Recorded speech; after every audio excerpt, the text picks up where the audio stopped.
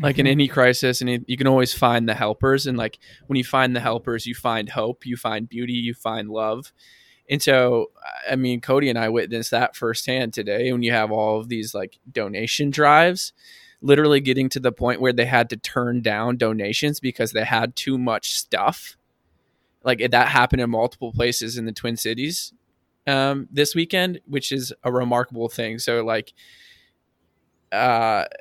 it's I mean, it's very like there's a lot of collective, there's a lot of pain, a lot of hurt, a lot of just stuff in our country right now, and it's all just being exacerbated by quarantine. And then but even amidst all of that, you still see the best parts of humanity if you look for it. And it's like you look for those helpers, you go find the helpers, you look for the collateral beauty, and it's like, okay, how do we in the middle of all of this, how do we still find a way together to move forward to ever better destination? You know, it's like what I was like, it's being part of that trajectory upward and just finding ways is like, I mean, for all the destruction, there's still beauty to be found.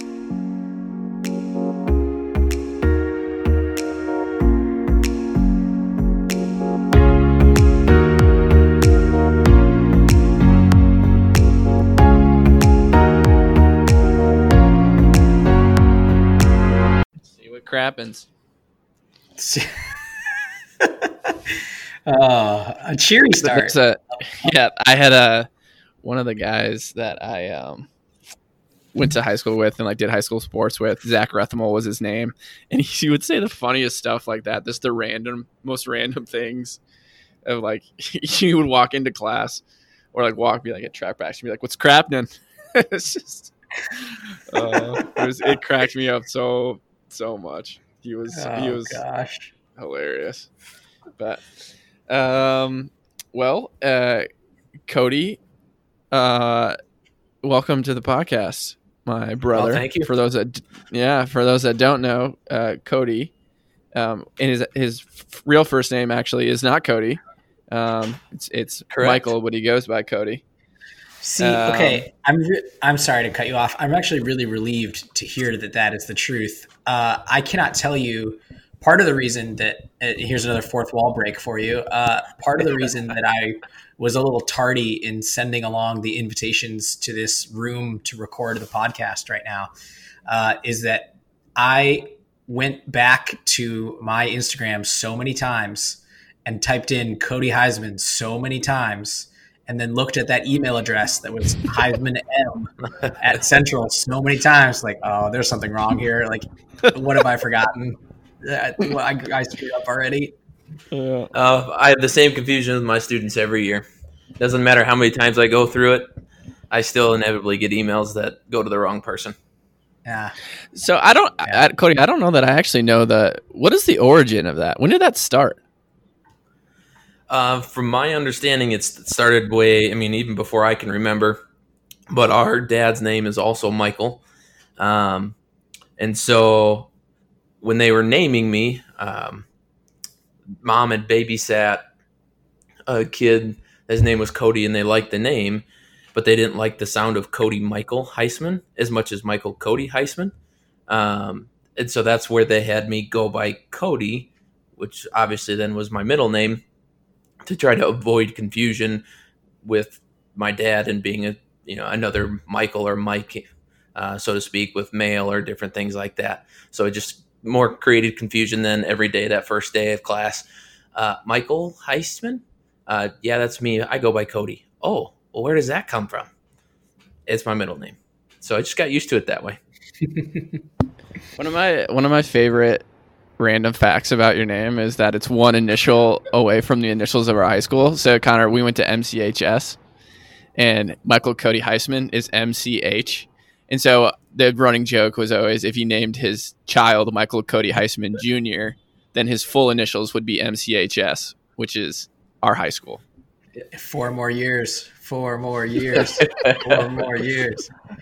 Never turn the page. Never turn the page. Right. No, why not? So, Noah, we've talked in the past about how the friends that I grew up with, we've started doing trivia, where one person writes all the trivia about whatever they want, and then typically one round is about themselves, right? And we had that trivia this week, Friday night, and for whatever reason, this week more than in the past, there's just so much high school nostalgia bundled up into 4 rounds of trivia. Probably because she had a lot of pictures. She had actually one of the it was Allie, who you know, who we had on. One of her questions for the trivia was she took everyone's senior photo and she took everyone's senior quote, and we had to match up whose was whose. Lots of cringeworthy high school senior quotes, let me tell you. Did you get some of the awkward senior pictures in there too? Oh yeah, some real gems. One of my friends, Corey, was like, he's got like an empty picture frame over his shoulders, and he's kind of looking down in a really artsy way. All of us had just our hair was just aggressively long because that was cool then. Yeah, lots of good stuff. See, the glory days, they always come back. Right? Always. So I think maybe just so that we don't forget it, and I'll just acknowledge right now, I'm actually, just in case it's coming through at all, I'm on my little patio here in Minneapolis, and so there's a chance you'll be able to pick up some, specifically right now, I don't know if you can hear that siren. Mm-hmm. In the background, there's some sirens, and just for historical reference, if people don't listen to it on it, like if they listen to it in the future, so it's May 31st, 2020, and so a lot of stuff going on in Minneapolis right now, and so that's going to be in the background, and that was partially intentional, as kind of like a point of reference and like a reminder of, I guess, without getting too deep into it right now, just we've got a long way to go as human beings, and as a country, I guess. Both imperfect, both will always be imperfect, both can always be improved and should be, and we should strive to improve them. Yeah. But anyway, so that's, if you hear that background noise, that's what's going on. Mm-hmm. How sorry, I don't mean to step on Cody's toes. We're officially almost 7 minutes in, and we're yet to really let the man introduce himself outside of where his name came from. I'm curious to hear, how are you both, as being in Minneapolis right now? How are you guys doing? So it'll be interesting to hear what Cody says as a visitor for a few days, what his thoughts are. One of the really interesting things I think you see, and our parents called us today and kind of highlighted this again for me, is it's like, I'm not a big news watcher guy. I don't have cable. But I'm told that by various people from outside the cities, all who have texted me and like asking me if I'm safe and if I'm okay and like what's going on. I think the perception is that all of Minneapolis is burning and unsafe and like chaos. But I mean, I have yet to feel unsafe, or like threatened in any way. There's definitely a lot of unrest, understandable. And like we're driving in St. Paul today, and it was my first encounter with where the fires did actually occur. And so we saw a couple, like a Walgreens. I can't remember what the other places were. Well, because they weren't standing. Well, in some places you couldn't even tell what they were anymore. Yeah. But all you just see the rubble. And that was pretty. It's just hard. It's hard to fathom. I don't know that I've processed it yet. And so it's so, I don't know, because we're still in the throes of it still, there's just so much going on in my head. And I feel, I mean, so this is what we were talking about a little bit about how I almost said, I almost texted you and told you that I'm just not in like the mental headspace to do a podcast because I feel so distracted and disoriented and like so many thoughts going through my head. And like, just, we've talked in the past about one of the major obstacles to even starting this podcast was just being so worried that we were going to say the wrong thing and say like mess up the words. And so it was, I just felt like I felt my own tendency, like a desire to disengage because I was afraid of saying the wrong thing. But I realized that's probably the exact opposite, like the exact thing I need to push back against, is like not, when that kind of desire to disengage wells up, is probably a good cue of like, you need to lean into this, and it probably means there are some hard conversations that you have to have and all that stuff. And so at this point, I'm still just trying to make sense of it. And I don't know that I'm ever going to make sense of it, but it's weird. I don't know. It's like you have the quarantine COVID stuff and then you layer this on top of it.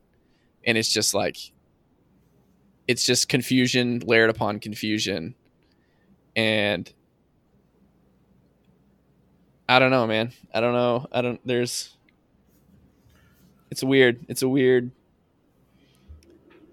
It is, and that's where I would say, just coming to, again, not living in Minneapolis, I would agree with what Noah was talking about. There's not a time where I've felt threatened or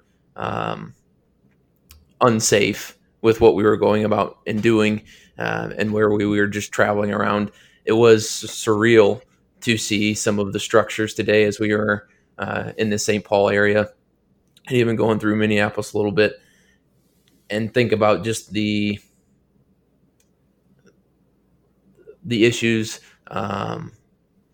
just all the different thoughts that everyone's having right now. Everyone's trying to process it just like we are.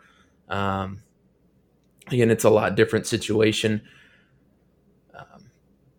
in just the different regions and different things, but there's so much to think about and to process with this, with the change that needs to happen with some things, and just the understanding. But again, I think for the most part, I mean, we haven't been out late, so there hasn't been that side, but people are doing the rights that they have. And again, there hasn't been anything where it seems to be, for us at least, when we were going through and doing the things, where it was scary, problematic. So it's been interesting. I mean, I live in a smaller town in the state of Iowa, so it's just different. I've been to Minneapolis before, and it's just with COVID and all of this, just the amount of people to downtown Minneapolis, it's not there. Seeing the businesses as we were going around, with all the boarded up windows, and just not a lot of people walking around, just the sheer number of cars not going through the road. It's just a surreal time. And you think, it's the protests going on, but you couple that with the other factors of COVID, which is, there's not a time like any of us have had this, and hopefully there's not another time like any of us will again have this situation in our life. You think back when we're 70, 80, 90 years old, and you think about this situation. What are the stories that you're going to tell? What are the things that are going to come out of this that you can point to? Hey, this was that time. I remember living through that time. Because you think about all the old stories, when, at least what we had, and I remember from our grandparents talking about, just the different situations and how that shaped who they were, how they came about, how they interacted, and the different things like that. Yeah. The other thing I would mention too is just I couldn't help. I mean, so we talk a lot about collateral beauty on this podcast, and it's like, and I think it's Mr. Rogers who has the kind of the I don't know, it's like blurb or whatever about always looking for the helpers. Like in any crisis, and you can always find the helpers, and like when you find the helpers, you find hope, you find beauty, you find love. And so, I mean, Cody and I witnessed that firsthand today when you have all of these like donation drives literally getting to the point where they had to turn down donations because they had too much stuff. Like that happened in multiple places in the Twin Cities this weekend, which is a remarkable thing. So like, it's, I mean, it's very like, there's a lot of collective, there's a lot of pain, a lot of hurt, a lot of just stuff in our country right now, and it's all just being exacerbated by quarantine. And then but even amidst all of that, you still see the best parts of humanity if you look for it. And it's like you look for those helpers, you go find the helpers, you look for the collateral beauty, and it's like, okay, how do we in the middle of all of this, how do we still find a way together to move forward to ever better destination? You know, it's like what I was like, it's being part of that trajectory upward and just finding ways is like, I mean, for all the destruction, there's still beauty to be found. And I think that is probably one of the more encouraging things that came out of today for me, even if it's still just a lot of confusion. But Connor, over on the East Coast side, I don't know what are their perceptions. I mean, being here in Minneapolis, kind of obviously the epicenter of it, we have that lens that we're looking at it. But how is the lens, would you say, from what everything's going on for where you are? It's different. It's definitely different, and I think that my personal perspective is even more different than probably the story that another Vermonter, for example, might tell you. It is all over the news. Really, regardless of where you're turning, you're going to hear it and see it in some way, shape, or form. And unfortunately, with the state of media and broadcasting being what it is, and different channels and affiliates having their particular agendas and their backers and things of that nature, that depending on where you're getting it from, you're going to hear and see very different stories, even of the same events. And I found that I personally have an entire another layer on top of that, as I see what comes out of the national news outlets, broadcasting a lot of the look at the violence, look at the rioting, look at the fires, look at that's actually an inappropriate word choice, but the quote unquote, the glam and the glitz, the stuff that's easily put onto news, the people that are being attacked and whatnot. And you don't get much of the story behind what you're seeing. You just see it. And then I see on, my personal social media accounts and from closer friends of people that are, that are out there making those donation drives happen and that are contributing. People that are, sitting in a Costco parking lot, packing up lunches to go and drop off. People that are reporting, staying up 24 hours straight to stand out by small businesses to ensure that, rioters and looters can't come and break into them in the middle of the night and disobeying curfew in order to do so.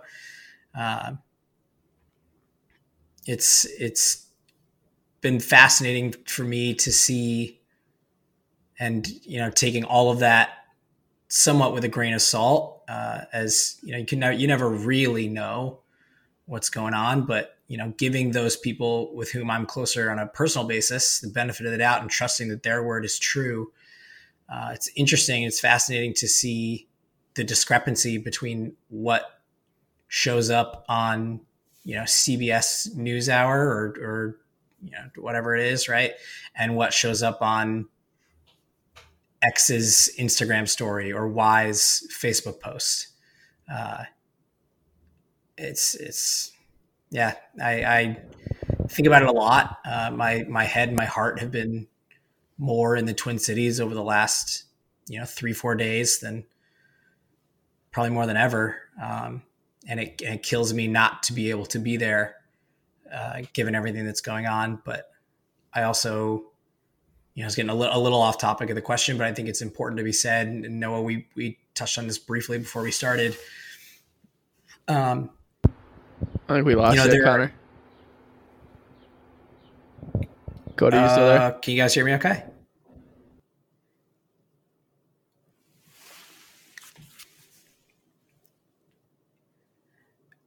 Noah, can you hear me? No, he can't. Shoot. Maybe let this ride and see if we can't. Lost connection to server, attempting to reconnect.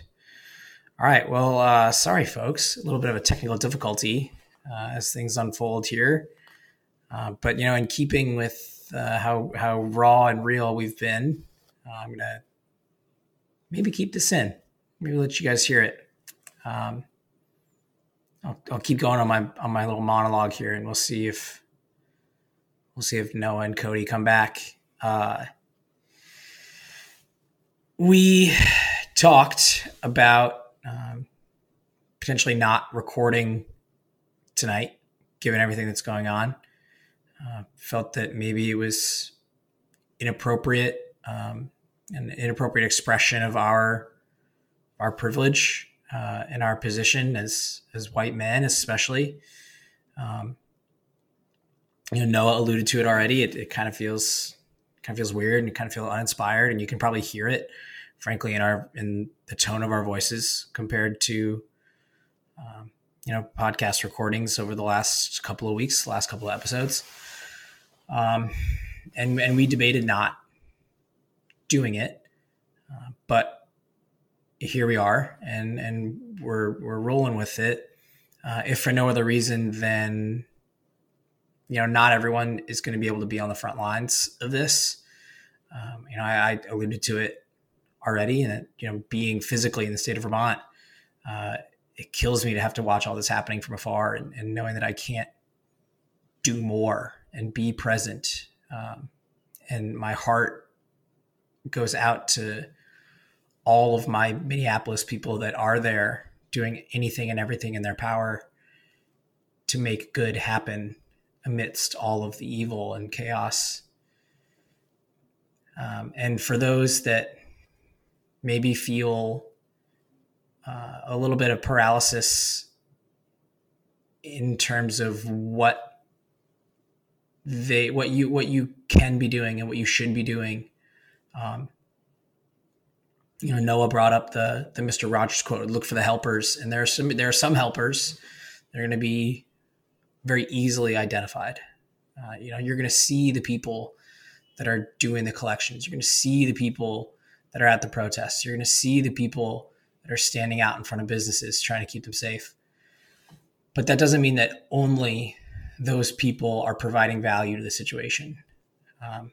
So even if you're not a helper that is seen, I encourage you and I implore you to be a helper that is helping, from near or afar, in whatever way that you can.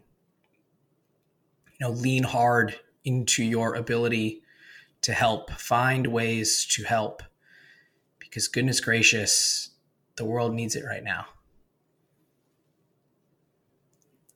So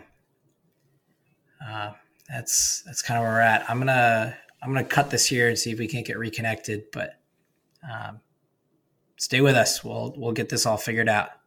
So apologies. You may or may not have just heard a somewhat sharp cut. We had a little bit of a technical difficulty on our end. And to be honest, I mean, you guys, if you've been listening for a while, you know, Noah and I are ramblers at heart. So it's probably going to be hard to get things exactly picked back up to where they were. But we're going to do our darndest here, make things happen. Noah, perhaps refresh my memory. What do you remember what exactly we were just talking about, or Noah? Yeah. Oh. No, I think we just lost Noah. Yeah, we lost Noah again. Man, Noah.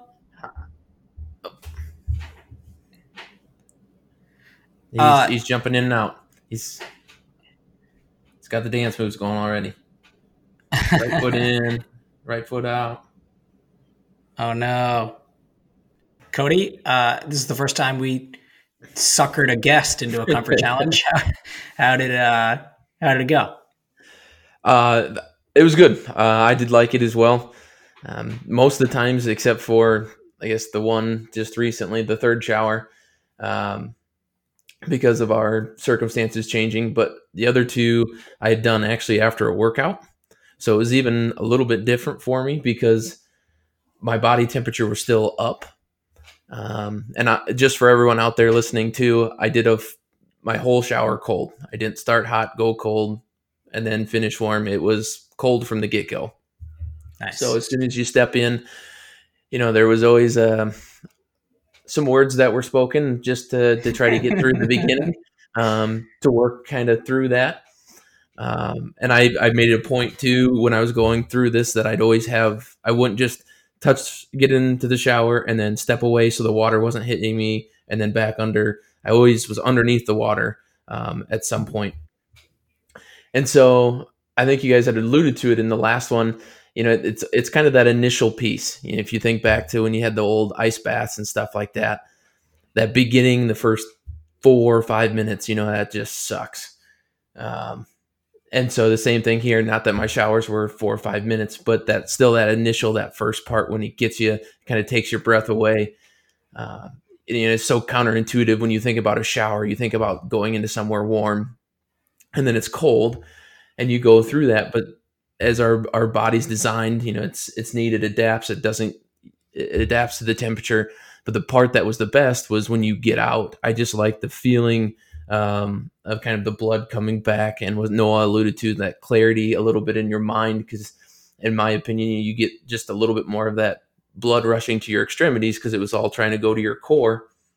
And so just kind of that nature that you feel when you get that warmth back and you change that body temperature, you work a little bit on your fight or flight response with some of that stuff. That's what I just kind of enjoy, was kind of that renewed sense of self a little bit when that got done.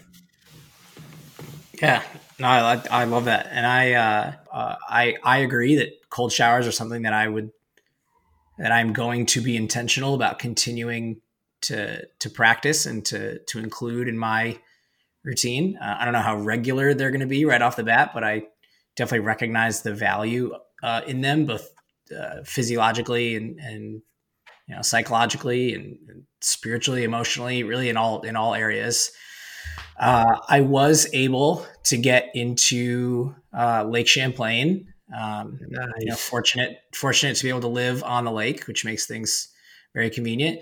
And to be honest, I don't know that of all of the comfort challenges, I think this is the one that I would have had the hardest time kind of dodging my way around, right? Like I could have taken 3 cold showers, but I knew that, you know, the lake was right there and it was convenient. And, you know, even though today was colder than it's been the last couple of days, it was probably about 50, 54 degrees, mid 50s when I went into the lake itself.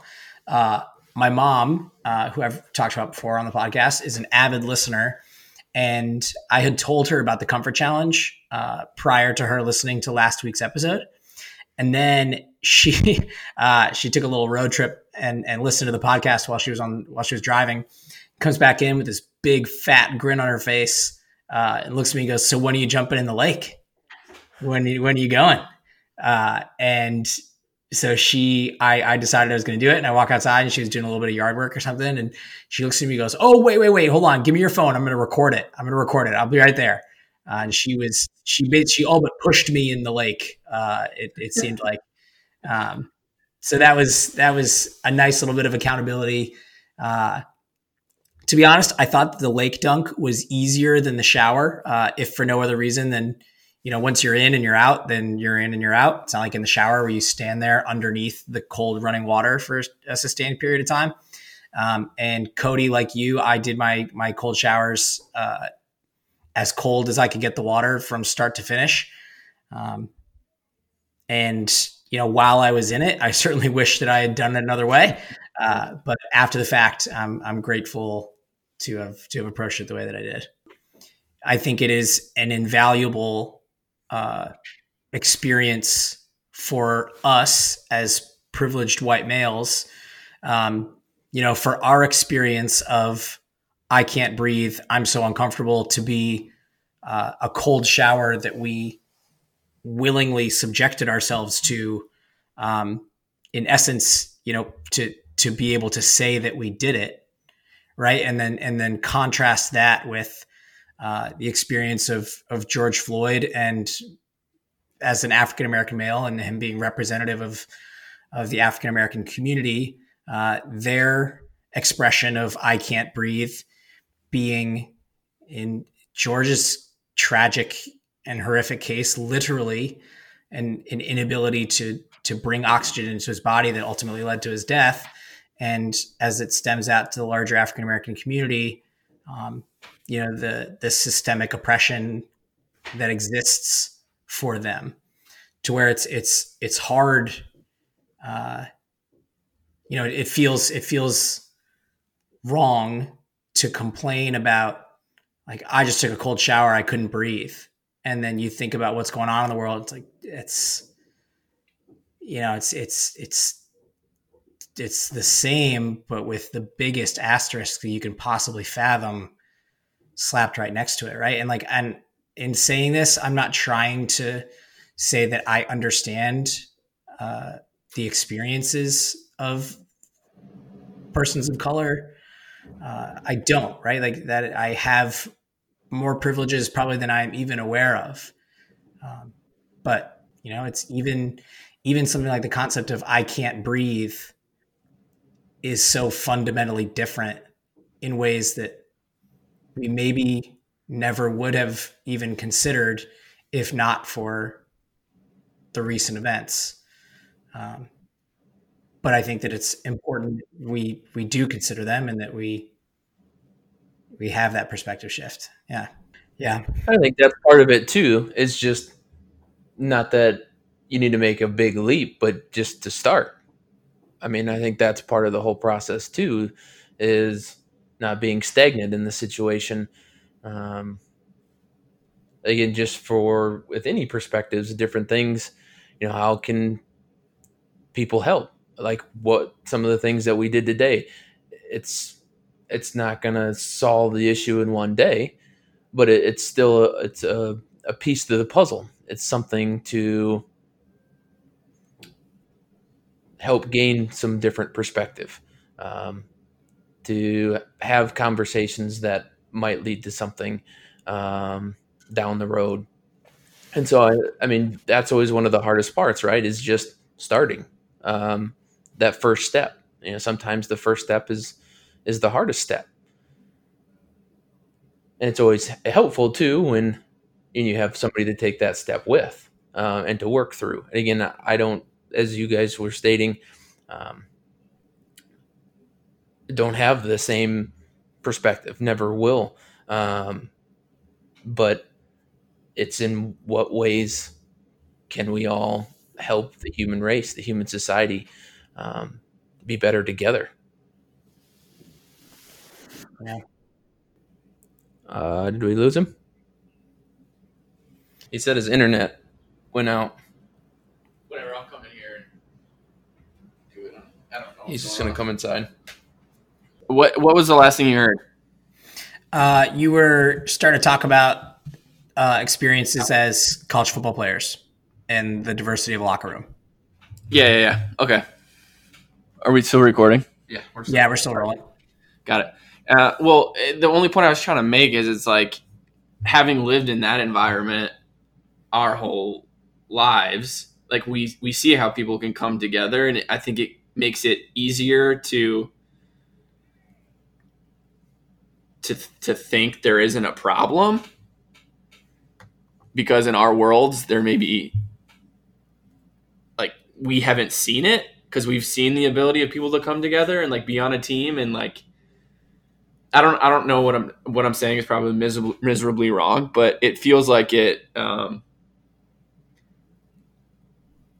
at least has made me think to myself recently of, there are definitely problems.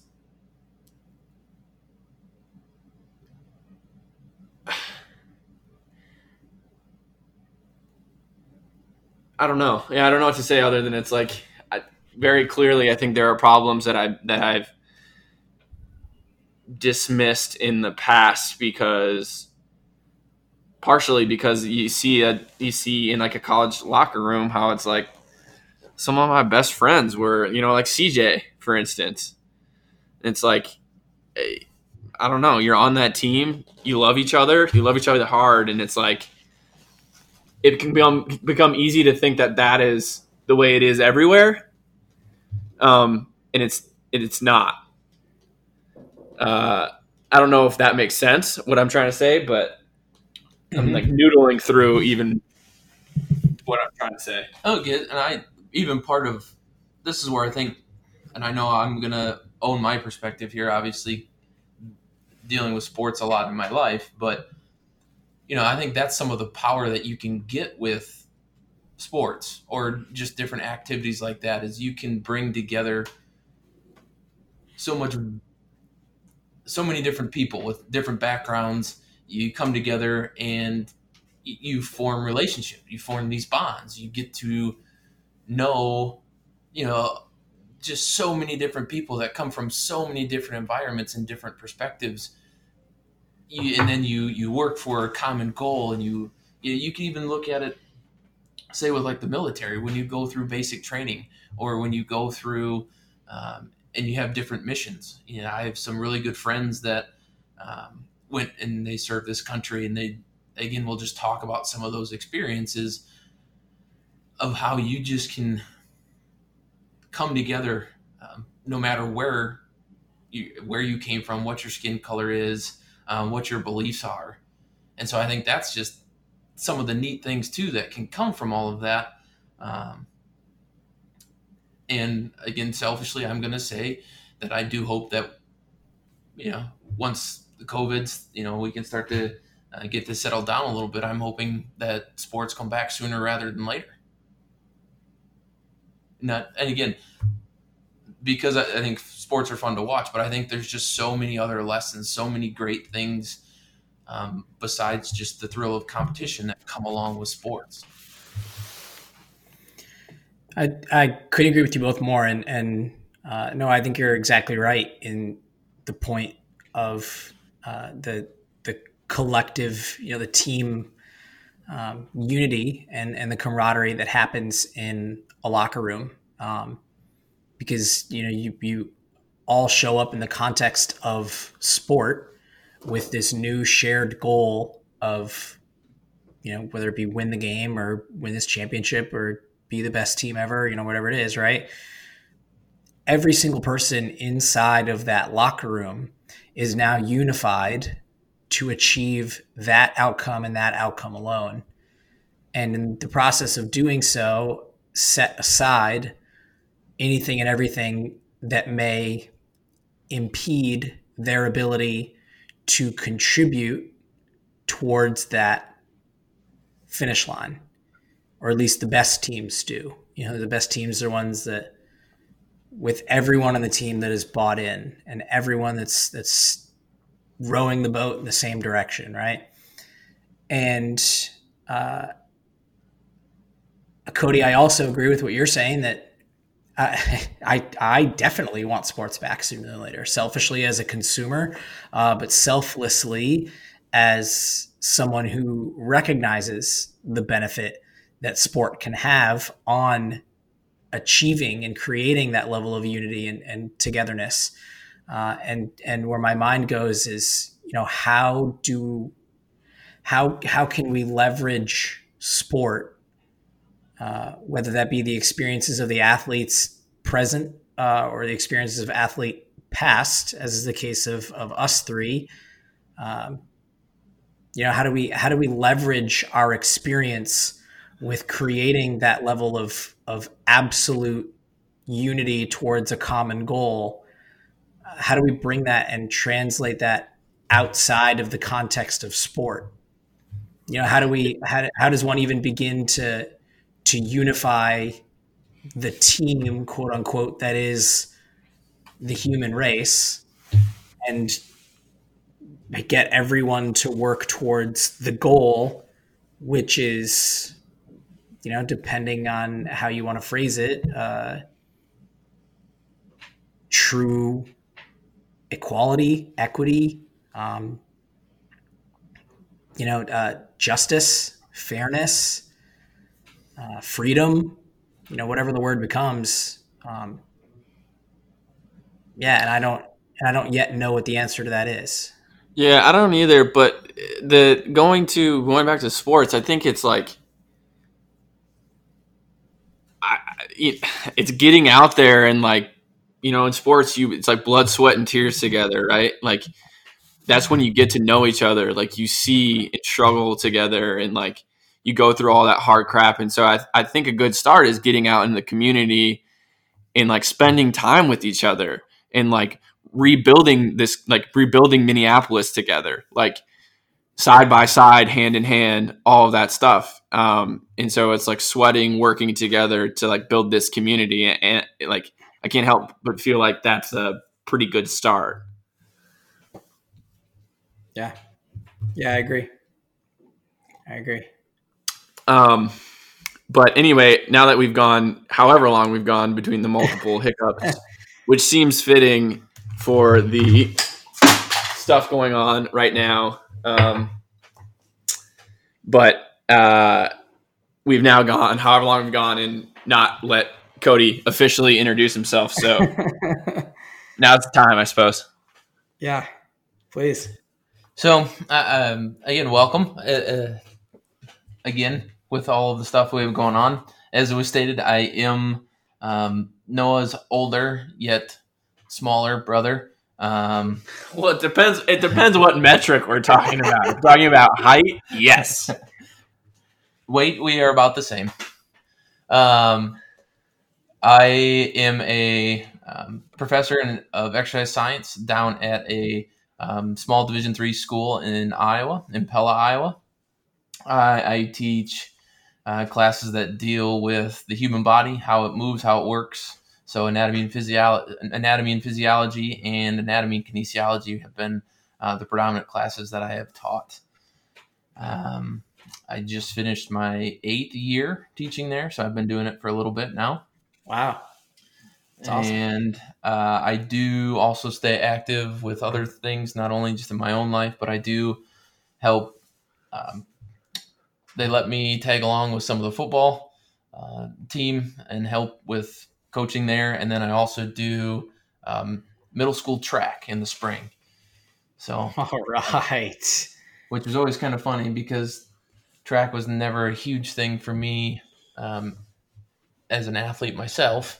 I did do it a year in college, my last spring semester, but other than that, I did a lot of speed work throughout life, but as far as actually being a track athlete, and they only let me do 100s anyways. When I did, I think I ran just a handful of twos, and I think only ran 1 400 in my life. You're better off, man.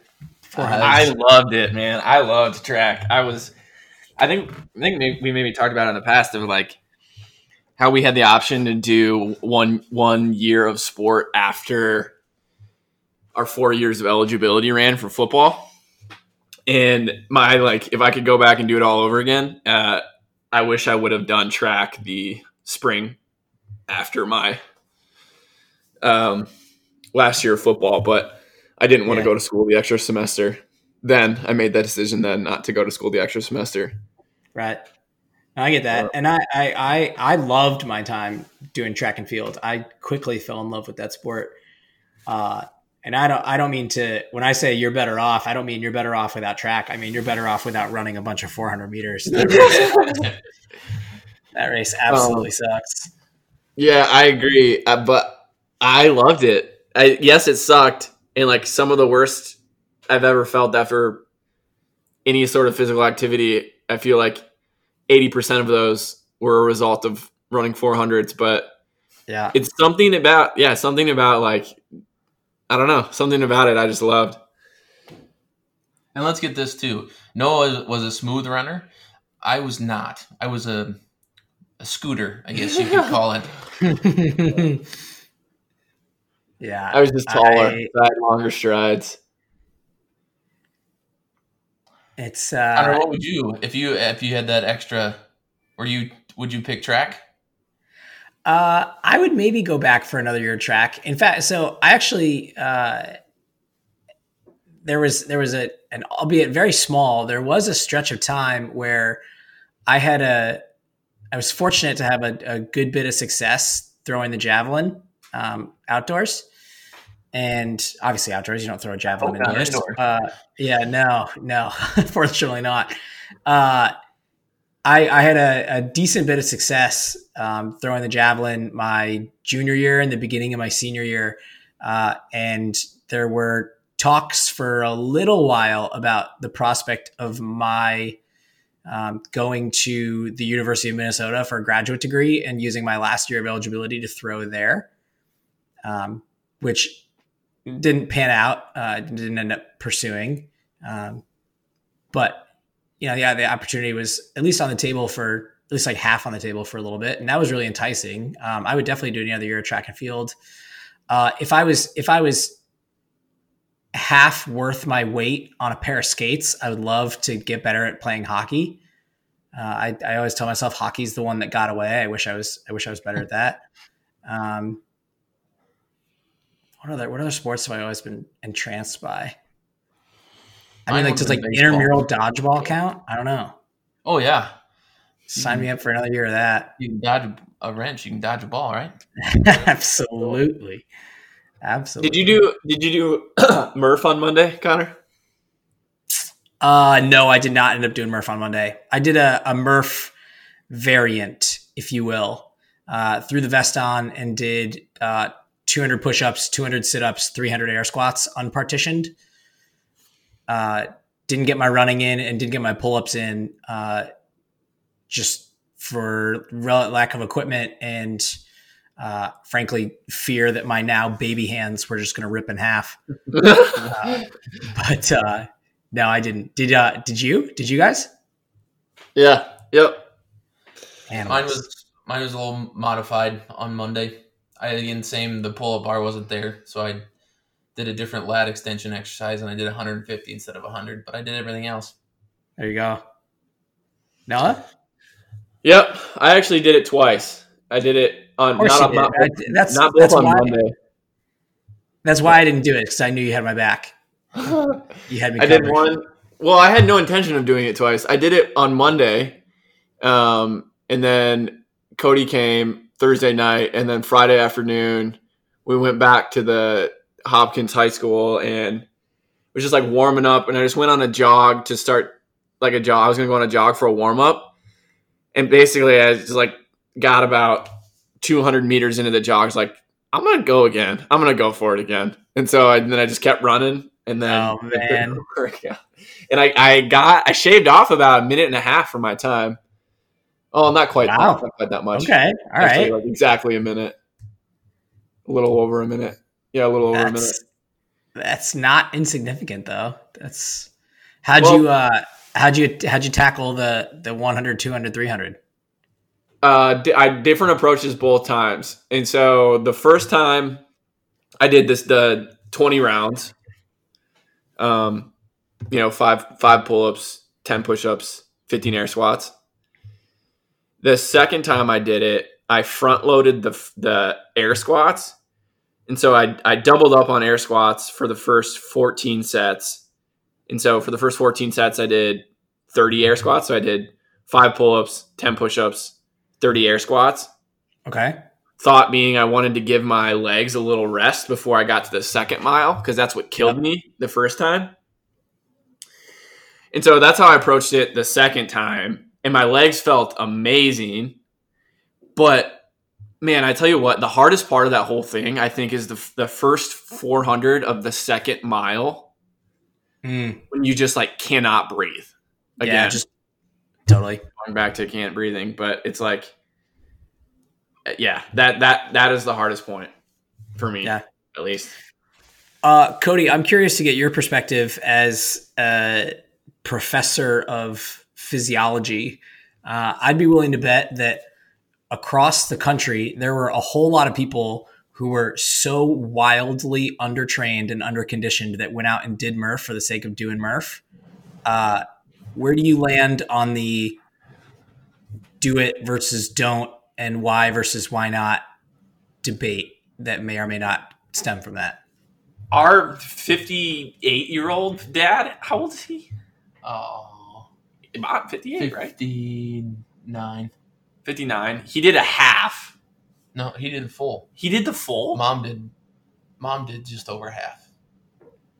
Oh my goodness. Yeah. This is the most righteous conversation. Yeah, sorry. So, yeah, our parents decided to do it as well. And we thought originally my dad was going to do half, my mom was going to do quarter. But I think then they kept going, and they ended up, our dad did the full thing. And our mom, she had to modify it a little bit, I think, with the pull-ups as well. But she did over half of it. Wow. Okay. Yeah. Damn. And, I mean, it's been a little bit different, too. And they stay active. But even they said when I was talking to them about it a little bit that they haven't been quite as active with their normal workout routine stuff because of some of the COVID stuff. But it's nice for them because they have the setup in their basement. So they can do everything basically right there. That is nice. That is handy. They're absolutely unbelievable. Like, yeah, if I'm half the man, Cody will agree with this. Like, if I'm half the man my dad is when I'm 58, or even like, there's no person you could like. There's a sign that's in our garage that says, "My dad is a true measure of a man," and it's got a measuring tape, and it's like that. It's like, yeah, he is, and it's evidenced in something like him doing the Murph, and then him and my mom sending like pictures and videos that were just the coolest, like the most nerdy like parent thing you could think of. They have like an American flag hanging on the barbell in the background. Like it was just, it was so perfect. And I was just like, man, truly iconic imagery. Yeah, it's like I hope I'm doing the Murph at 58 or whatever. Well, you heard it here first, ladies and gentlemen. May 31st, 2020, Noah made the declaration that on his 58th birthday, him and Connor are going to complete a full Murph. It will happen. It will happen at the Oasis Lodge, or the name to be determined. Cannot wait. And we will collectively collapse into the ice tubs upon completion. We'll get it. We you did death by, when did you do death by push-ups? I did it yesterday. Yeah. I did it yesterday. Yeah, which how'd it go? Describe it to me. Well, so this is the first time that I did it by the books. And what I mean when I say that is I started at 1 and went all the way up by singles. I think in the past, just knowing my relative capacity and comfortability with push-ups, I had started at like 12 or 13 or something, and just gone up with singles from there. It was, I mean, the classic death by workout experience where things start out and you feel invincible, and then there's 1 minute that just hits you and you quickly realize like, oh, sure. That's how this is going to go. And I felt that. I told myself I was going to have a strategy, and then it kind of fell apart as I went. Eventually you just get to a point where you're just trying to muster as many repetitions as you possibly can and hoping to hit the mark prior to the minute turning over. I finished, I got through the round of 25 and got 18 repetitions into the round of 26, which was, I don't know, I was happy with that. All things considered, having, in the midst of 75 hard, it's not like I was super fresh necessarily, but, I'd be lying if I said that I wasn't chasing your through the round of 26 and however many reps into 27. That'll remain my mark to beat. You'll be my pace dog that I'm chasing, or my pace rabbit. So that reminded me, that's actually something that, for whatever reason, I was thinking about it when I was doing the Murph the second time, because I literally went back. I joke about like going back to the graveyard, but like the scene of the crime, the first place that I did it on Monday. And so while I was going, did you ever play Mario Kart? Of course. Well, and so like the ghost cart? Yes. And so it's like I'm like working out, and the whole time I'm like imagining what Ghost Noah is doing and like how fast he was going on Monday. Yeah. And I was like thinking about how that's such a good metaphor for just like the competition is you versus you, right? Like it's always you and the ghost version of yourself. And like trying to push yourself to be better than that ghost. Like you're racing that ghost of you. And I thought that was a super powerful thing. And I'm convinced part of the reason that I was able to go a minute faster than my time on Monday, and I would be interested. I might do it again next week. Who knows?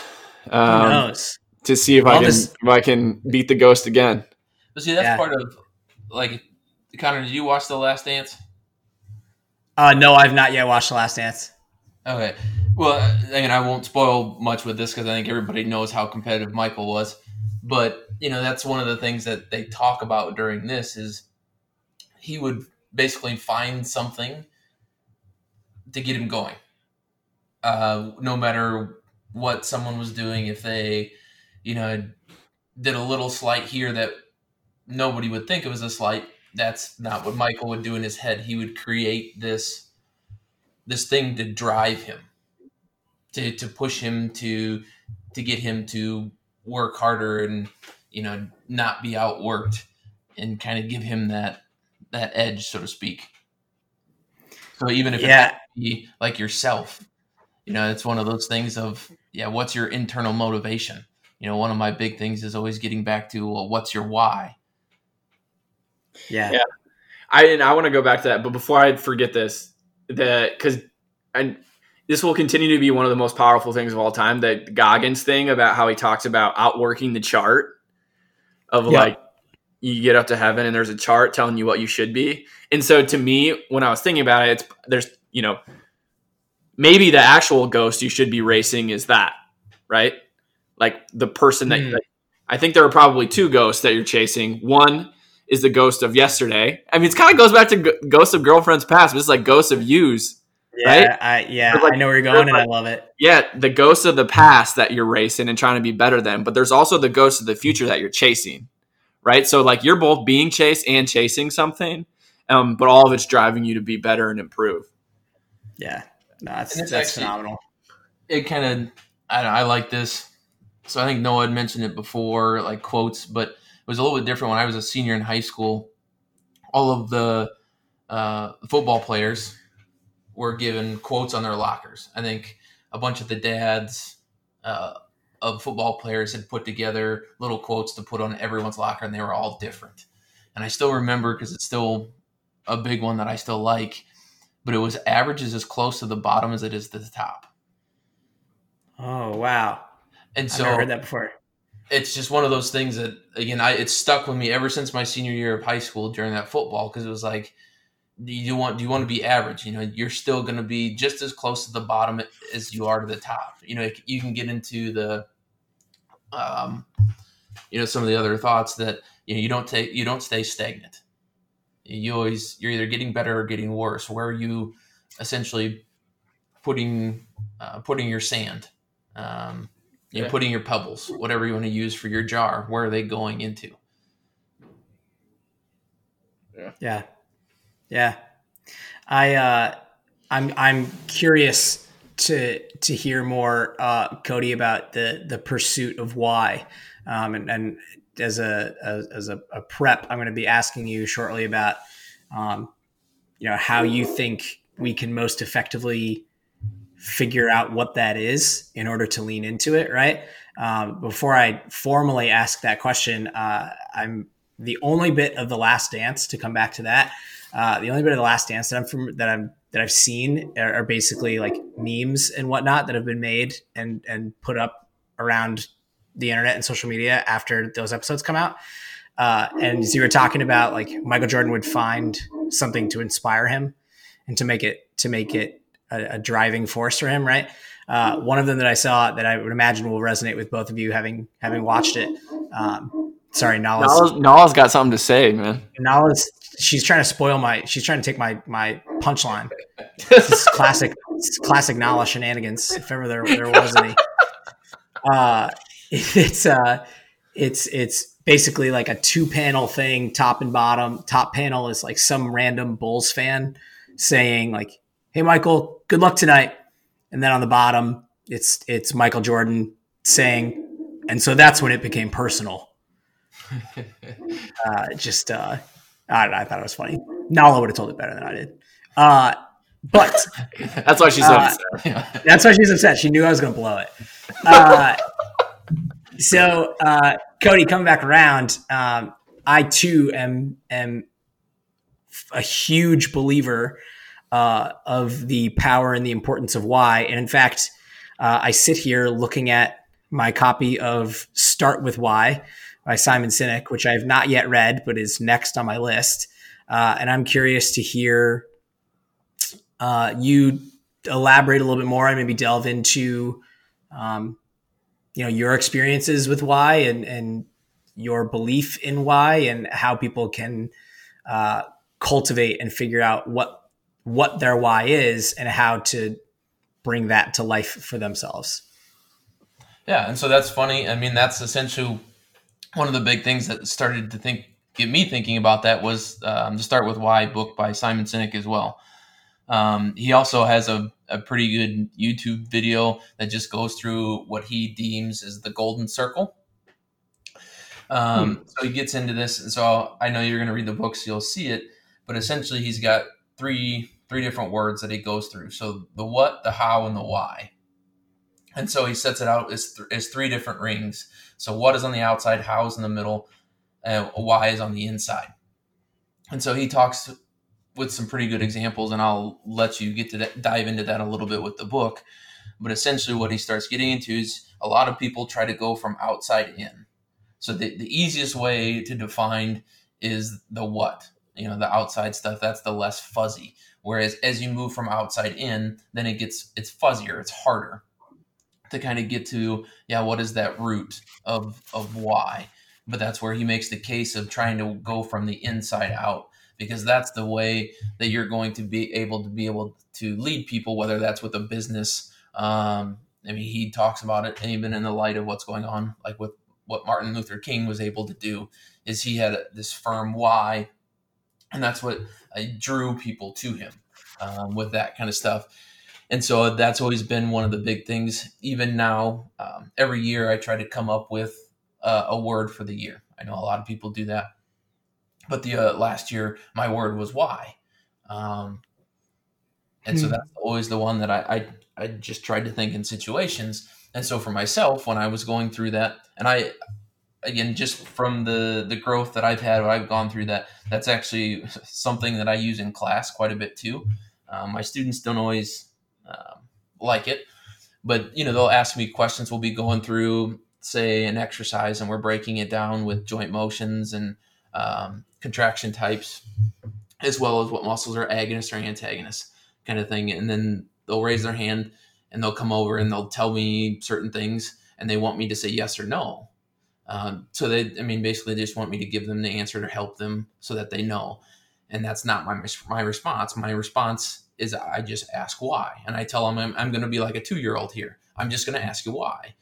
Because for me, in that light, and it's the same way, even if you want to put it into a life circumstance, again, I want them to be able to explain to me, because I don't know everything. I'll be the first person to tell you that. I have a little bit, obviously, an idea what's going on there, but I can't take the test for them. And so they need to be able to explain it, because that's one of the big things I try to get to with classes. I don't want them just to be robotic. I want them to, process that why, so that when they're in a situation that maybe isn't by the books or, isn't black and white, they can use their critical thinking. They can understand, okay, these are the processes. This is why we're going about it this way. So whether they're talking to a coworker, a client, a patient, anything that they're dealing with, they have that knowledge, that background, instead of, well, this is just what I learned. And so I think it's important within someone's own life, when you're going through there, is really just sit down, reflect, and take some time and think, well, why in any situation. I think you can take and look at it in any situation. But it comes down to, again, figuring out a little bit of who you are and what kind of drives you. And so some of the things, so I've also been fortunate enough, the last 2 spring semesters, I've taught a leadership class, an honors class, with a colleague of mine down at the college, which has been a lot of fun. And so we dive into some of this stuff, because the part that I do like a little bit too, and I don't want to say too much of the book here, Connor, but Simon does also get into the physiological, the biological side of how we're kind of wired with this, and talks about the neocortex and the limbic system and different things like that, of how we're kind of wired for this why.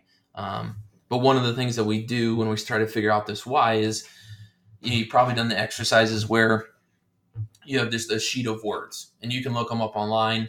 There's some of them that have 400 different words that you can choose, and you break it down. So say you have 4 columns of 100 words. Each column, the first round, you're going to pick 5 words, and then you get, so let's say now you're at 20 words. Now you're going to take those 20 words and you're going to separate it, now break it down to just 5 total of ones that you feel describe you and who you want to be. And so essentially we use those, and then we help develop basically the mission statement. So essentially your why. So it's not the what, it's not the how, it's what's internal, what's going to be something that's going to stick with you through the test of time. And again, it's a fluid document. It's not a set in stone and tablet. It's something, as we all are hopefully going through and we're doing, when you read, you're taking little snippets here and there, you're learning from other people. So you're ever evolving, ever changing as a human being. And so that means your own personal statement, mission statement of who you are and what your why is going to be probably different at 21 is when you're 31, is when you're 41, is when you're 51. And so, going through it a little bit, but you have to have that introspection a little bit, and the self-awareness, because that's one of the other things that we get into is there's kind of, with your emotional intelligence, that's one of the big things that we can kind of change as human beings, and understanding the different parts of, self-awareness, self-management, social awareness, and relationship management are kind of the 4 that you're looking at. So when you start to look at those pieces and understand that self-awareness side of, okay, well, these are the words that I think will, if I asked 5 of my closest friends, they would also use to describe me. We'll just use, say, loyalty or trust as 2 different examples there. And so those are words that are going to help drive and define who you want to be as a person. So then make your statement what's going to fit into that, because those are your why. And again, the why is not necessarily, I want to why is not going to be, I want to be a millionaire. That's more of a result of something that could come and it could not. Right. It's one of those things of what's going to get you up in the morning. Why do you get up in the morning? Why do you leave the house? Why do you do what you do? If you don't have a good question, then my challenge would be to, really take some time to process of, if that's not the case, then why are you doing it? And again, I know there's certain scenarios and instances where it's not always going to be perfect, ideal. But that doesn't mean it needs to change who you are or what you stand for. And so getting to that why, looking at those descriptive terms that you want to be, who you are as a person and who you want to be as a person, and then formulating what drives you there. Does that, I don't know, I kind of rambled. Yeah, no, that makes a lot of sense. I think probably where most students, and I find myself thinking in my own head, is I think the hardest part for anybody, right, is like for somebody that doesn't have it, like again, going back to where do you even start, like not knowing where to start, and like finding their why, and like not knowing what questions to ask. And the only thing that's like came to my mind, and we've talked about the idea of like heroes and anti-heroes in the past, Connor, but I think it's like one of the things I've been trying to examine in my own life, whether it's an actual person like my father or my brother, or it's a fictional character like Hercules, thinking about the characters, real and fake, in my life that I look up to and admire, and asking, why do I admire them? Like, what about what they're doing makes me admire them? And then it's like, oh, maybe there's something there for my own mission statement. Maybe not. Maybe I just like them as a character. That's fine. But maybe it's like, the loyalty of my brother, which is absolutely something I admire, or just like the strength of my father, or the courage of Hercules, right? So it's like, I mean, to me, that's one good way to, if you're stuck at a loss of like, I don't know what I stand for, it's at least a good thought process to go through, I think. Yeah. Sorry, go ahead, Cody. No, you go ahead. I was just going to say, I think along with that, one of the good things, if you do get stuck and you're struggling a little bit with this, is, find 3 to 5 people that you trust, that you can look up to, that you can have these conversations with, and just let them kind of stir the pot a little bit to get the juices flowing, so to speak, of developing that why. And that's also, I think, one of the importance of making sure that you can have a mentor or mentors in your life that, again, are not just people that are always going to say you're doing great, which is, I mean, that's a great thing, but you also want to have somebody that's going to be real with you and help you grow as an individual. And sometimes that means having a tough conversation or saying something they don't necessarily want to hear, because we as human beings don't always see that in ourselves. It's just tough. Working on self-awareness is an important part, but I think if someone struggles with that, I think that's also a good place to start with too, is not only the descriptive terms, but ask other people what they see. Like, what is the perspective that you give off to them? Is that where you want to be? Do you feel like that's you, or do you have a different sense of yourself?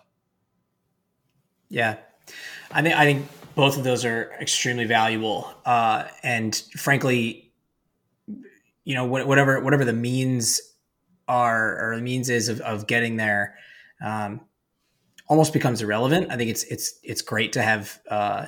Actually, no, I've never thought about an approach to why in the way that you propose. So thinking about people that I admire and trying to discern like common attributes and qualities, right? I've certainly had, I've I've done the core values reflection exercise that you were describing, Cody, and I'm fortunate to have some very close mentors also that you were talking about, who've kind of helped me out along the way. And there's some other exercises that we may or not have talked about on here. I know we've talked about the letters to love, death, and time. I think that's a valuable exercise to just give a little bit more perspective on where it is that you want to be and the kind of person that you want to be. I also think a powerful one that Noah, you and I have talked about, but again, forgive me, I don't remember if we've talked about it on a recorded episode of the podcast, is to write your own eulogy and think about the kind of legacy that you want to leave, and then try to take a step back from there. And if that's the result that you want to create, what is the kind of person that you have to be in order to make that happen? I think that's at least a way to get close. I don't know that that's going to firmly get you into why so much. It'll lead you strongly into how, and then you can kind of pick pieces apart from there. I don't know. I think the best way that I've figured it out thus far is that initial exercise, Cody, that you were talking about, where you started a long list of words and you whittle it down to a few that resonate with you, and then you just try to live your life in a way that is in alignment with those characteristics and with those values. So although now, even as I talk through it, those to me are more of an articulation of how. Like, that's how I want to live my life. I want to be, empathetic and express leadership and, show gratitude, whatever the things are. Yeah, and I'm not disagreeing with that. I think, again, that's just a springboard. That helps, I think, get to the articulation of you want with your why. That's the reflection of, okay, so those are the words that you chose of who you wanted to be. Why?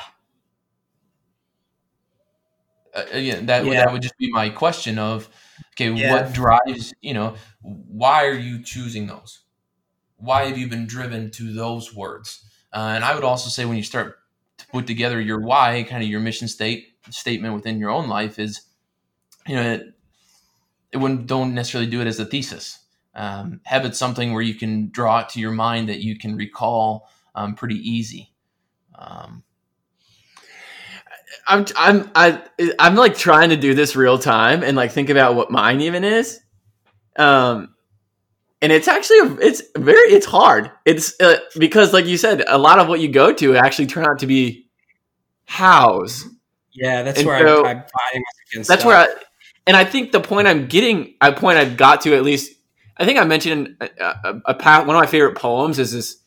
It's Success is the name of the poem, and one of my favorite movies is Kingdom of Heaven, and there are two quotes, one from the poem and one from Kingdom of Heaven. One, the from Kingdom of Heaven, it's I don't know that this fits exactly, but it's what man is a man that does not make the world a better place. And so effectively the idea that like everybody has something to offer the world. And then from the poem is the origins of it are actually a mystery. It turns out that there's I can't remember the woman's name, but there was a contest that a newspaper put out for people to enter submissions about the definition of success. And she submitted this poem, and it's now often attributed to Ralph Waldo Emerson, erroneously. But anyway, the line is, to leave the world a little bit to leave the world a better place.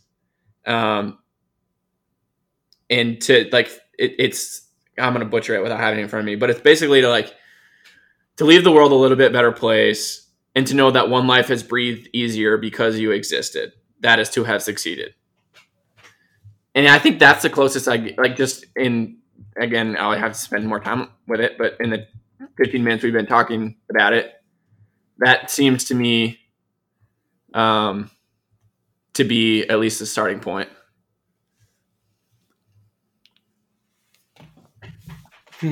Yeah.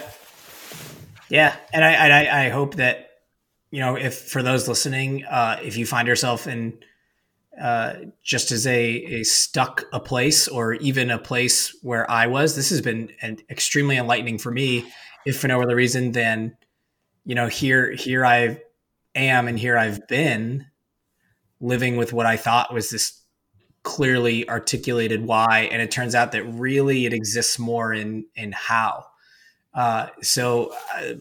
Point being, if you find yourself in a similar place, don't let that be discouraging to you. I would argue on the one hand, you are farther along than anyone and everyone who has not yet given this any consideration. And on the other hand, you're close. Keep working with it. And ultimately, when you figure out what that why is, I gotta believe that it's going to make an unbelievable difference in every facet of your life. Yeah, and so we could go through. So, Connor, why do you work out? There are a number of reasons. To ensure that I am healthy for years and years to come. And if I, yeah, okay, let's. How do you want me to try to give multiple, or do you want to roll with one? Whatever. This is your why, man. Sure.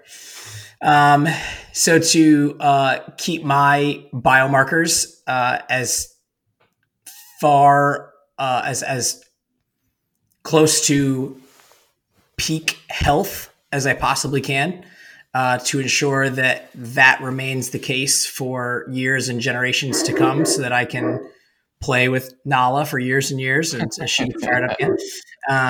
And as I can, be able to play with my children and grandchildren, so that I can be physically fit to respond to those around me who may need me to be that for them.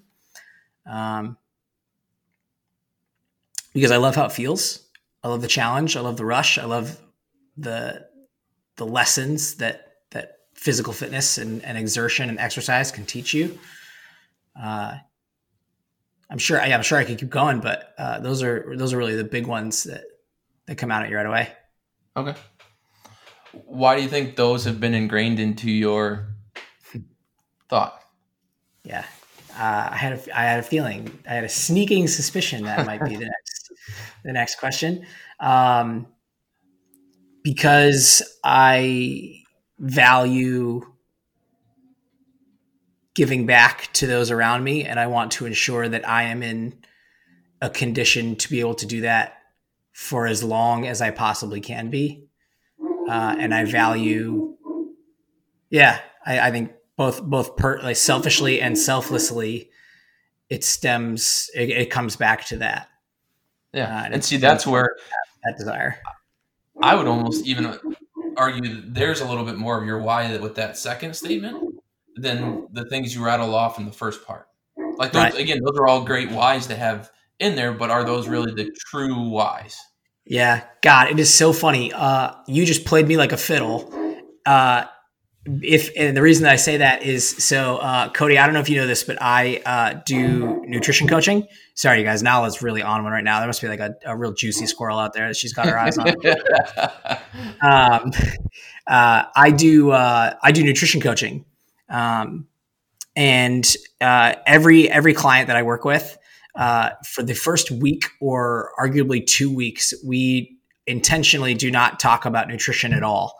And instead, what I ask them to do is to get really, really clear on their goals. And we go through this 5 whys exercise, which I believe is exactly the route that you are taking me down, where you ask someone, what are your goals? And so they would say, for example, because I want to run a marathon. Like, okay, well, why do you want to run a marathon? Because it's always been on my bucket list. Why is it on your bucket list? Because I've always, I want to do hard things. Well, why do you want to do hard things? because I want to prove to myself that I'm someone that stands up in the face of adversity, right? And you keep going down.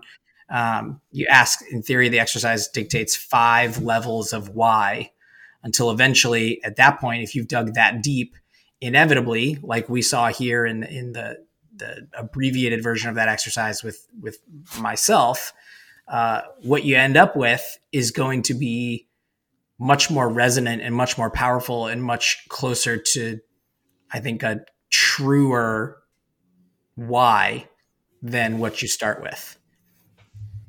And the reason that I bring all that up is it's so funny. Here I am having put people through that exercise countless times as I've begun working with them. And yet I have not yet put it into practice clearly enough to be able to, when being asked, Connor, what's your why, tell you right off the bat that 5th, 6th, 7th, however deep you want to go, level of why. It's fascinating to me how we can know and we can teach, and we sometimes still don't apply on a personal level that same concepts. And again, I think it gets back to the people that are around you. Iron sharpens iron kind of thing, of having those people in your circle that are going to help keep you accountable, that are going to help push you to that 3rd, 4th, 5th, 6th layer, whatever that may be. Because I think that's where the big growth comes. That's where you're going to get the change, and that's where you're going to ultimately get to what's the story that you want people telling you or people speaking at your eulogy, like you mentioned before. Yeah. I'm convinced that 75, probably more actually, I'm going to say 80% of life is having a good system of reminders. And so it's like, we've talked in the past about, it's the purpose of the Oasis, right? Is like cultivating this place where we can return consistently to be reminded of the things that matter. Because it is, it's human nature to just forget those things. We for whatever reason, they move themselves from the front of our mind to the back of our mind by things that happen in our everyday life. And it's like Cody was saying, it's whether it's through this podcast or conversations with the people in your life that you consider to be the iron sharpening you, that kind of pull those fundamental things back to the front of your mind, kind of continuously, so that never allowing you to lose the things that matter for too long. Yeah, I think it's true, and it serves as, it's funny. It's kind of meta. It serves as a powerful reminder of the power of those reminders, right? Like, how often do we let ourselves intentionally or unintentionally off the hook and get away from either the whys themselves or the reminders of the whys, and in doing so, start to compromise how we're showing up for ourselves and for others. So here's a question then. So with that and understanding that, for the people that are listening too, what do you think are some of the best steps to help have those reminders present so that they can see them? For example, do you think it's more of a picture? Do you think it's more of a list of words that are on there? Is it, again, conversations? Is it a reminder on their phone that pops up every week or every month?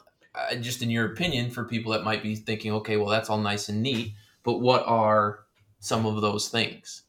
Can you give some practical examples? Yeah, I can go first. And this is actually a perfect segue into the poem that I referenced. I also feel like I butchered it and mangled it so deeply that I should just read the whole thing. It won't take off. It wouldn't be an Oasis Project episode if you didn't read something for us. Yes. Okay, I'm going to read it. That is so true. I'm sorry, everyone. No, it's great. So it's to laugh often and love much, to win the respect of intelligent persons and the affection of children, to earn the approbation of honest citizens and endure the betrayal of false friends, to appreciate beauty, find the best in others, to give oneself, to leave the world a little bit better, whether by a healthy child, a garden patch, or a redeemed social condition. To have played and laughed with enthusiasm and sung with exaltation. To know even one life has breathed easier because you have lived. That is to have succeeded. So that poem I had taped to my mirror all of law school. And so every morning when I would go into my bathroom, I would stand face to face with probably the closest thing to a Y.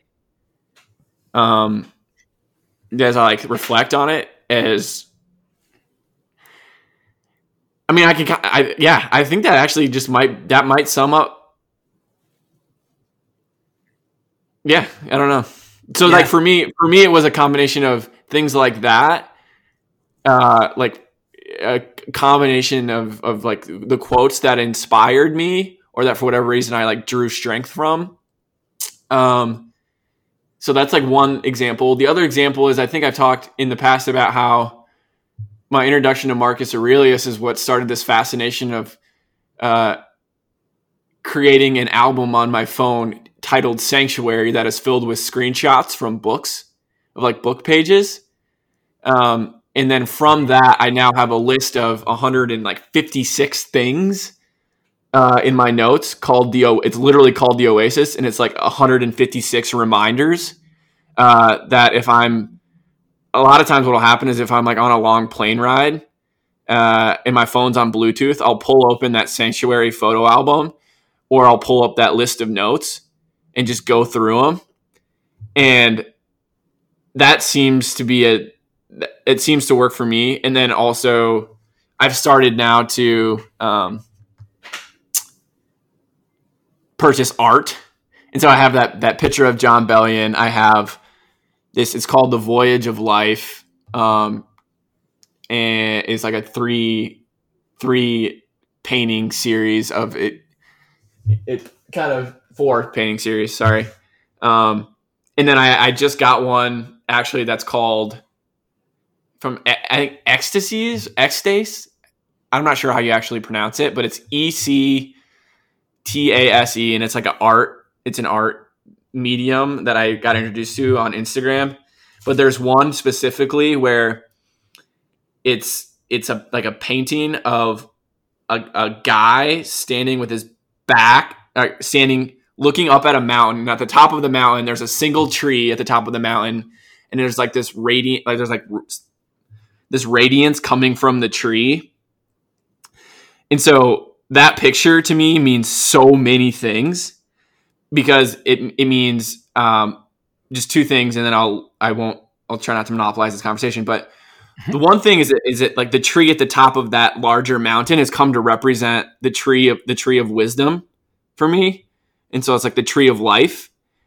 And so it's so I'm going to start with that. And then that in connection with Arthur Brooks wrote this book. I think it's called The Second Mountain or The Second Peak. I can't remember what it's called, but it's essentially the idea that in life, so much of us it's kind of the same thing of you've heard of be careful what ladder you're climbing and make sure it's leaning against the right wall. Yeah.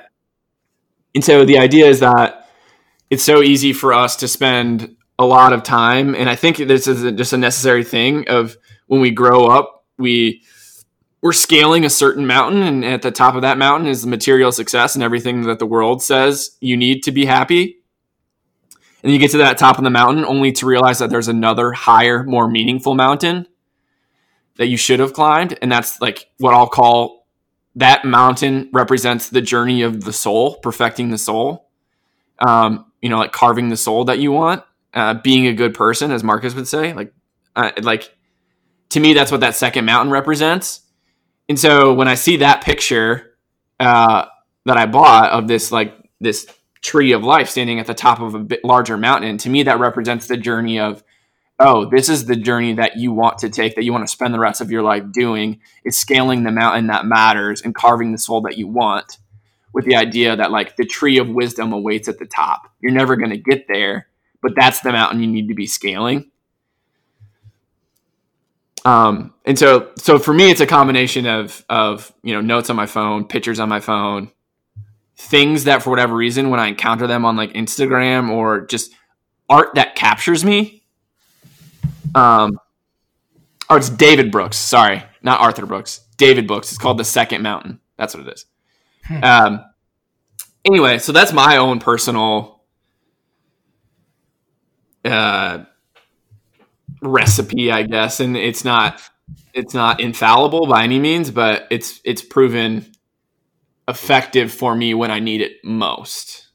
Yeah, and I think ultimately that's what's most important, right? It's like whatever the means are, whether it's a physical reminder, like what you're expressing with something that's taped up on the mirror, or you've got a sticky note that you see every time you open a daily journal, or photos on your phone, or the screensaver or the background on your phone or your computer, art, or even something like a tattoo, right? That is a permanent affixation to your body. I personally have long struggled with the concept of tattoos, where I waffle back and forth between I would only get a tattoo if something was so important to me that I needed it as a constant reminder all the time. But then on the other side, it's like, well, if it's that important to me, then do I need a constant reminder all the time? And sure enough, here we are having the conversation where the answer for so many people to that question is yes, because for one reason or another, life happens, and somehow or another, that reminder is lost on us. So if I've ever even accidentally judged someone for getting a tattoo and you're listening to this, my bad, my heart goes out to you. And, so whether it be a physical representation like that, or, the people that we surround ourselves with, something that you both have brought up in different respects, someone who either they embody what you want your why to be, and so that you can, and in them bringing it to life, you can more easily be reminded of it and bring it to life for yourself, or they inspire you to live out your why. It's kind of a cop-out answer, because all these things are, even by being a little bit more tangible, a little bit more actionable, they're still relatively abstract, in that, like, I can't tell you what the quote is that you should have on your phone background, as convenient as that would be, because I can't tell you what your why is. Only you can figure out what your why is, and only you will know truly what that why is. But then once you do, hopefully you can adopt one of these techniques to ensure that, like you have now heard both Noah and I go through in real time, to ensure that you don't get caught up so much in how that you forget about what the why is, or that you don't, through the circumstances of life as they unfold around you, lose sight of what why is, or whatever, however that comes to pass. Yeah. And as I think about too, just the why that I was talking about, it's like now, I mean, I think I had started to realize this over the last few months, but now it's painfully apparent to me that to the extent I feel discontent with my job, it is in direct proportion the extent to which I have deviated from my why, or feel like I am sacrificing that for my profession. And so it's the more I can line that up, it's the alignment of the value with how I'm spending the votes I'm casting every day with my actions, right? What fills your cup? Yeah, 100%. It's the votes I'm casting, the habits I'm creating, how I'm spending my time, in the same way that have you seen Harry Potter? You're asking me? Yeah. He knows. Oh yeah, absolutely. Yeah. So there's a weird state. Ron Weasley at one point, when they run into the Whomping Willow, and he looks at Harry and he says, "Follow the spiders." And the idea is that if you follow the spiders, it'll tell you the tale. You could say something similar to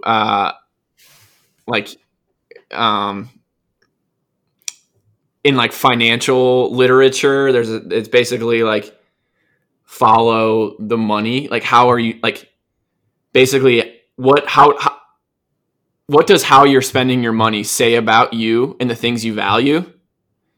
In the same way, you could say, what does how you spend your time say about you versus, and like, how is that in friction or in tension with the things you say that you want? It's kind of, what's you sent me a quote one time that was like, how am I complicit in the creating the conditions I say I don't want, or something like that? Do you remember? Anyway, point being, I might, go ahead. I might be able to find it. Yeah, I'm not sure the exact wording matters, but point just being, it's like, I feel like so much of the anxiousness that we all feel is when, whether articulated or unarticulated, has something to do with our everyday life being out of alignment with our why.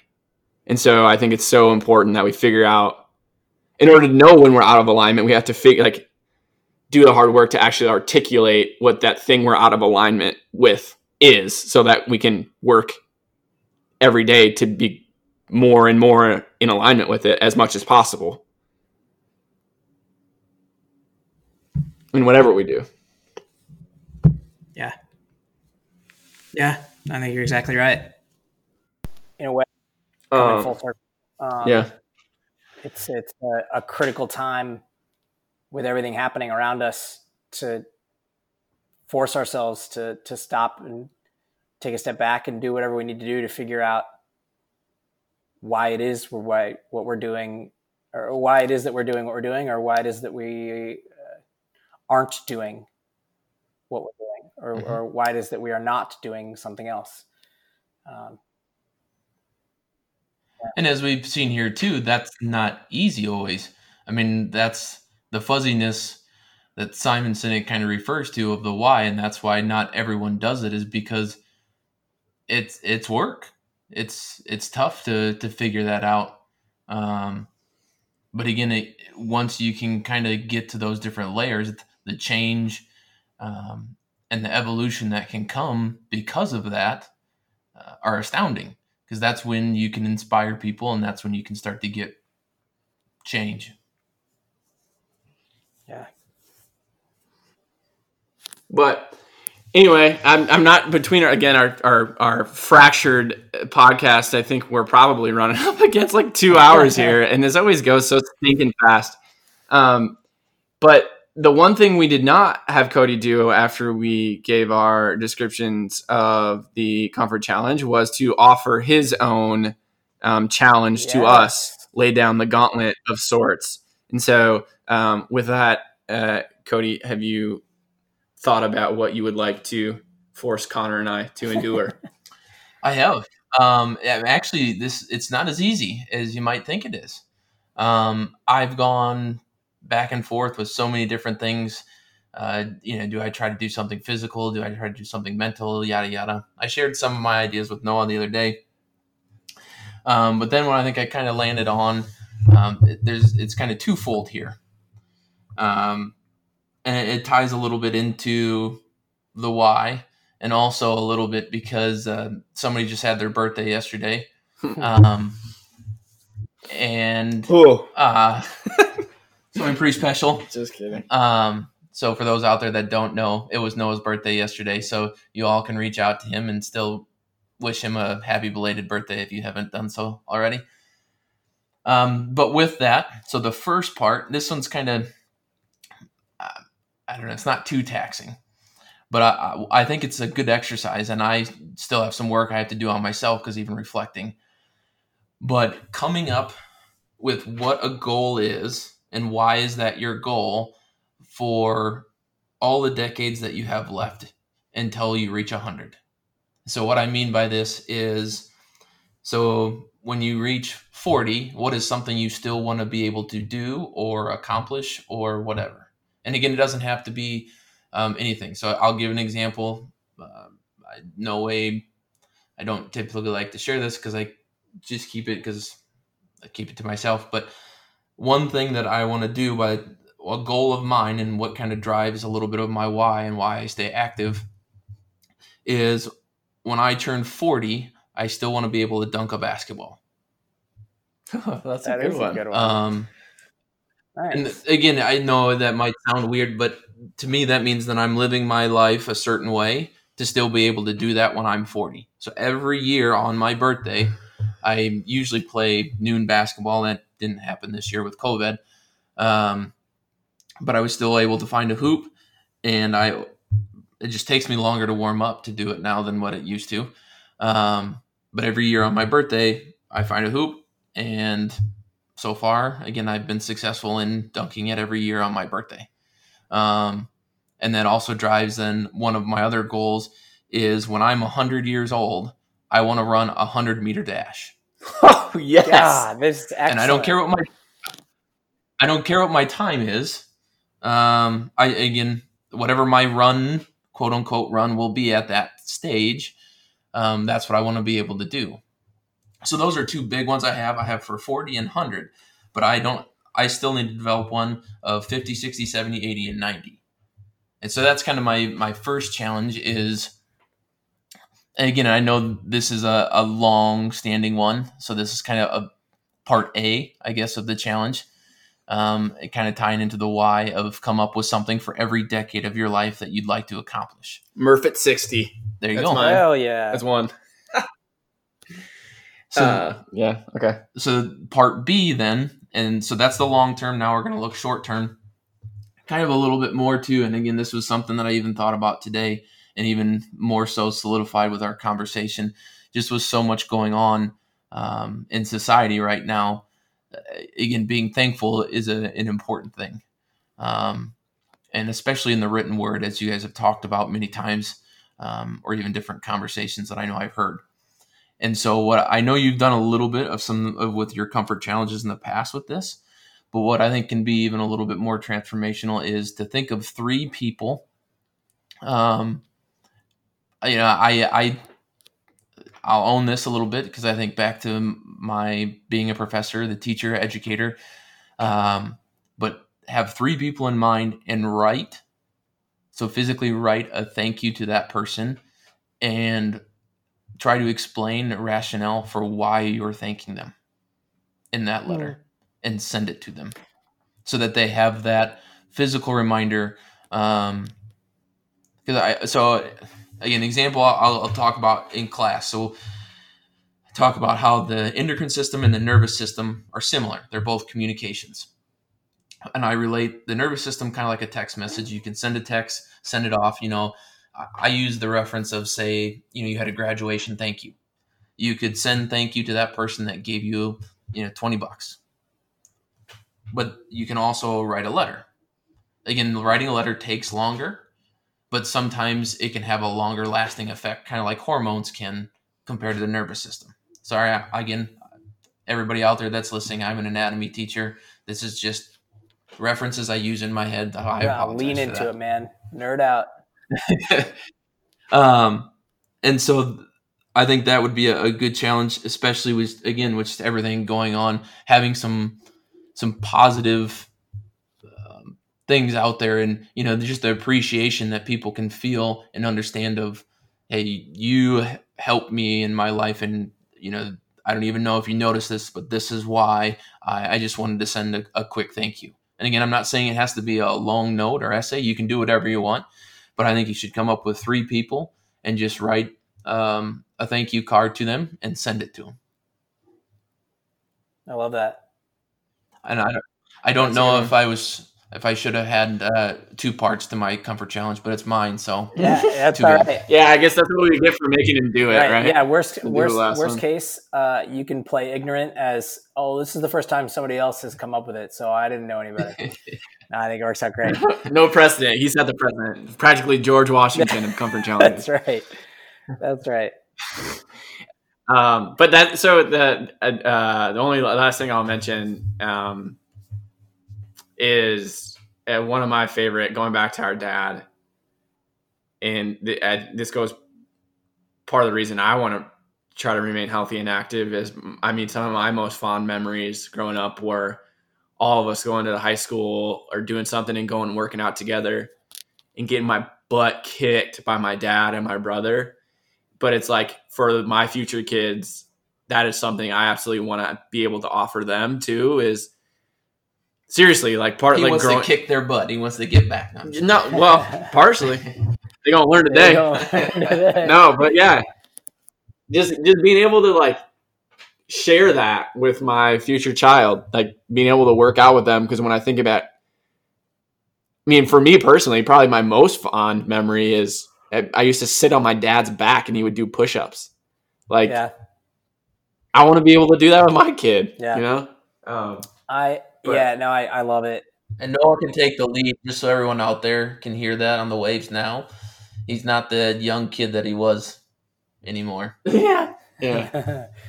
My goal for you, Noah, is for you to do 40 push-ups with me on your back at 40. We'll